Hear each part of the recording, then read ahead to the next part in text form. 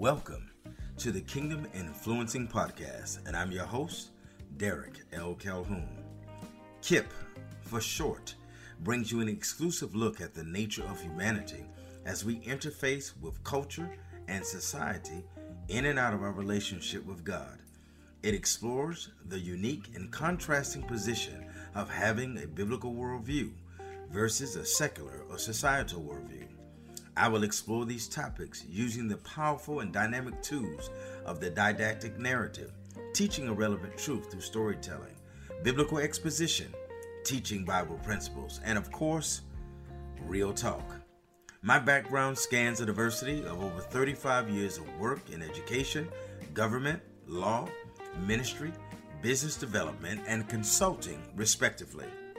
Each guest speaker will bring a variety of wisdom and insight to life topics and situations that we encounter on a daily basis. So all I need you to do now as listeners is to sit back and enjoy the podcast. Spread the word about KIP, the Kingdom Influencing Podcast. And I will be your host, Derek L. Calhoun. That's hashtag KIP, hashtag KIP. Help me to make KIP your favorite Friday podcast. Now, let's get started. Hey, what is going on, Kingdom Influencing Nation? How are you today? I thank God that you tuned in to listen to this podcast again today. I appreciate you so very, very much, all of the listening audience, all the members of KIP Nation around the world. Listen, we are a few weeks away from Thanksgiving and a time that we will be thankful and grateful for all of the things that God has done for us. Hopefully there'll be some family members that you can rekindle relationships with, that you can share love with, that you can share food and fellowship with. I pray that you have a blessed Thanksgiving in advance. If you're going to do a big dinner, I would suggest that you go out and get your food now, because if you wait a couple of days before Thanksgiving, it will be tight. That's just a free tidbit that might help you just a little bit. Hey, I want to send a shout out to New Vision International Ministries, and they're celebrating this weekend their 23rd anniversary. They're 23 years in existence. This is the church that I co-founded along with Bishop Vaughn McLaughlin and my wife, Lady Sharon Calhoun. Just a wonderful people in Bridgeport, Connecticut. Just recently purchased a brand new facility, over 65,000 square feet, in the heart of Bridgeport, Connecticut. They have a wonderful pastor, lead pastors, Dexter Upshaw and Lindsay Upshaw. They are my spiritual sons and daughters and my successors, and I am so grateful to have them in my life. I appreciate them celebrating me. As a matter of fact, my wife and I were just up there last weekend, and they celebrated my 10th anniversary as the bishop, duly consecrated bishop in the Lord's Church, and it was a wonderful moment and occasion for me, particularly since I kind of forgot that my anniversary had rolled around on me again, and I can't believe it's been 10 years. Matter of fact, since Sandy, that was the same year Sandy came. As a matter of fact, we did my consecration exercises right in the middle of that hurricane. I don't want to say it wasn't, well, it was still going, but it was kind of the aftermath of Sandy. And the staff of New Vision International Ministries and Friends of New Vision International Ministries poured in from around the country. The staff worked unceasingly and entirely, most of the times in the dark, by generator, by flashlight, by faith. And the grace of God was upon us, and believe it or not, we pulled off one of the most fantastic, most blessed, kingdom-oriented consecrations for a bishop, and it tremendously, as I look back on it, it tremendously blessed my life and altered the trajectory of my life. And I thank God for all of the bishops that came from near and far to be a part of that, and my family and friends and everyone who was there to celebrate the moment. It was a really, really, really nice occasion. The banquet, Dion Kipling uh, was the musical guest. Relentless Church Pastor John Gray was our MC. It was a tremendous afternoon, and I was just blessed to be surrounded by my family, my mom, who is deceased now, my dad, and a lot of my family members. It was a great opportunity, and I tell you, life is about making memories, and so that was a great memory. So I celebrate New Vision for celebrating me, and again, I want to give you a shout out and tell you that God's best and God's greatest and God's grace and the expanding thoughts of the kingdom of God have yet to reach the concepts, the ears and eyes of those at New Vision who love the Lord, but it's coming. And God's going to do a great work through you guys. Happy 23rd anniversary. Hey, today I want to spend some time talking with you um, about a polemical question, a question that's been asked down through the ages, and it's simply the question of, what are you searching for? What are you searching for? And I guess an addendum to that is, if you found it, how is that working for you? How is that working for you? But let's talk about, what are you searching for? And many people searching for many things. I can remember in my youth searching for the next great high, searching for the next great party, searching for the next great event, searching for the next great experience. Can I find an experience that was greater than the one before? If I go to 20 concerts and feature the greatest bands of my era, which band was the best? And can Gap Band top Rick James? Can Earth, Wind and Fire top Rick James? Can Commodores top Earth, Wind and Fire? Can Parliament Funkadelic top the Commodores? It was always a search, and even though I did not realize it at that stage in my life, there was always a search. Even in the dating process, always searching for one who was better than the one before that. And it was something that you get to a place and you start to understand as you mature in life that there's literally nothing new under the sun. But even to this day, there are people, we're searching, always looking to feed the flesh. The lust of the flesh, the lust of the eyes, and the pride of life always lurk in the dark recesses of our heart, and we look for things that will fulfill these fleshly tendencies, and we can hardly escape it without the power and the love of God and the direction of God. And that's why we ask God to order our steps. But think about it. When you went to high school and you were getting ready to graduate, you were looking for either the best branch of military or the best career path or the best college or the best trade school or the best job. We were always searching for something, the best car, the nicest home, the most well-mannered children. We're always searching, better jobs, better boss, always searching, always looking. And you have to ask yourself a question though. When you get that, when you get what you thought you wanted, was it worth all you did to get it? And then if it seemingly was, how is that working for you? For at the end of the day, a car is a car. Steve Jobs says a car is a metal apparatus that will take you from point A to point B. That's not a quote, but that's a roundabout means of saying the same thing he said on his deathbed.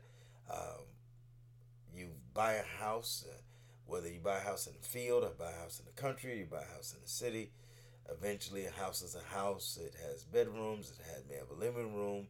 Has alternative places for you to work, play, and study.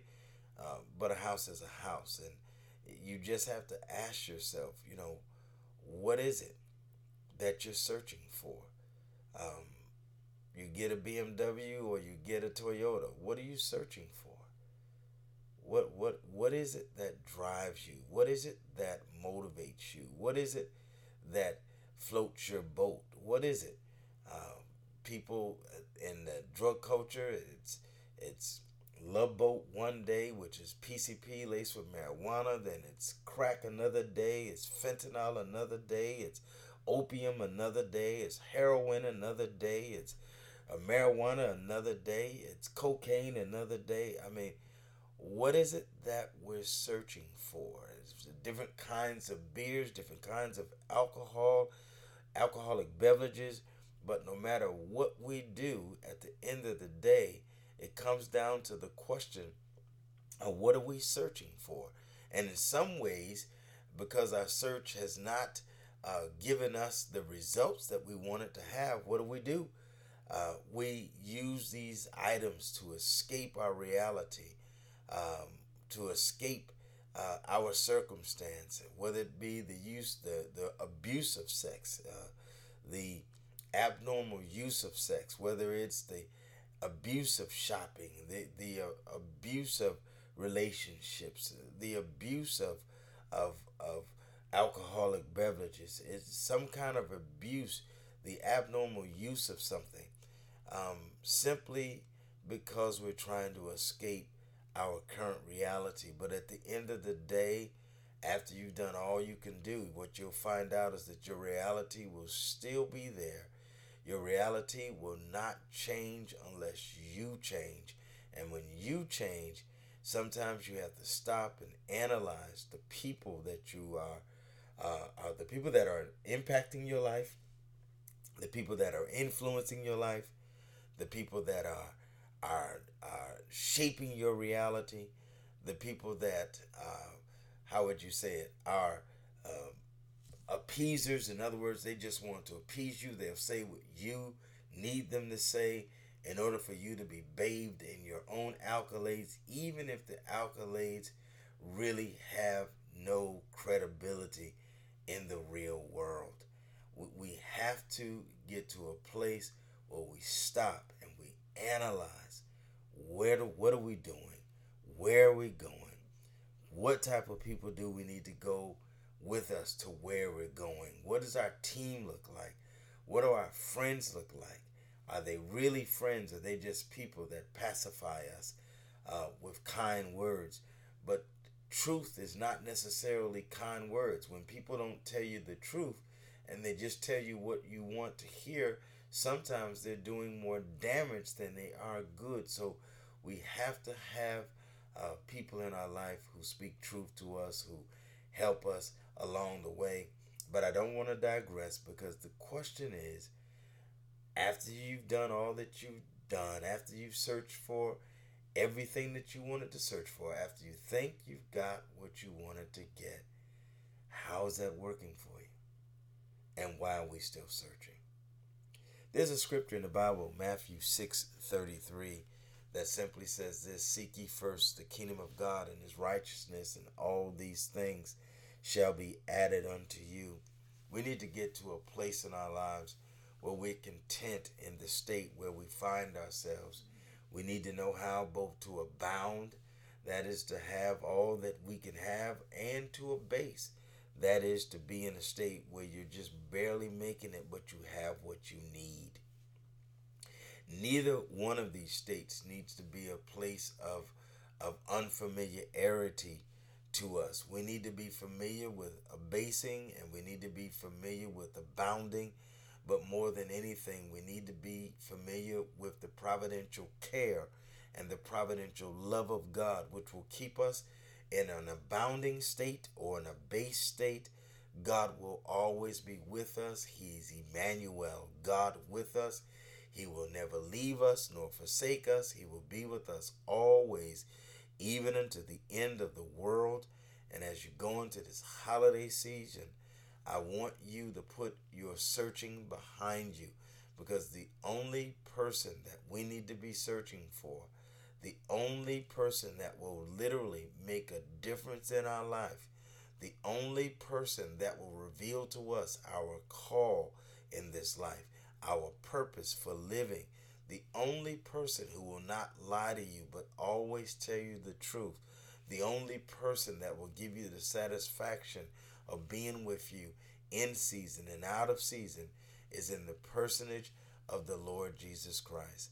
And at the point that I found him, I found out that everything that I was searching for was a sounding brass and tinkling cymbal for the thing that I really, really needed.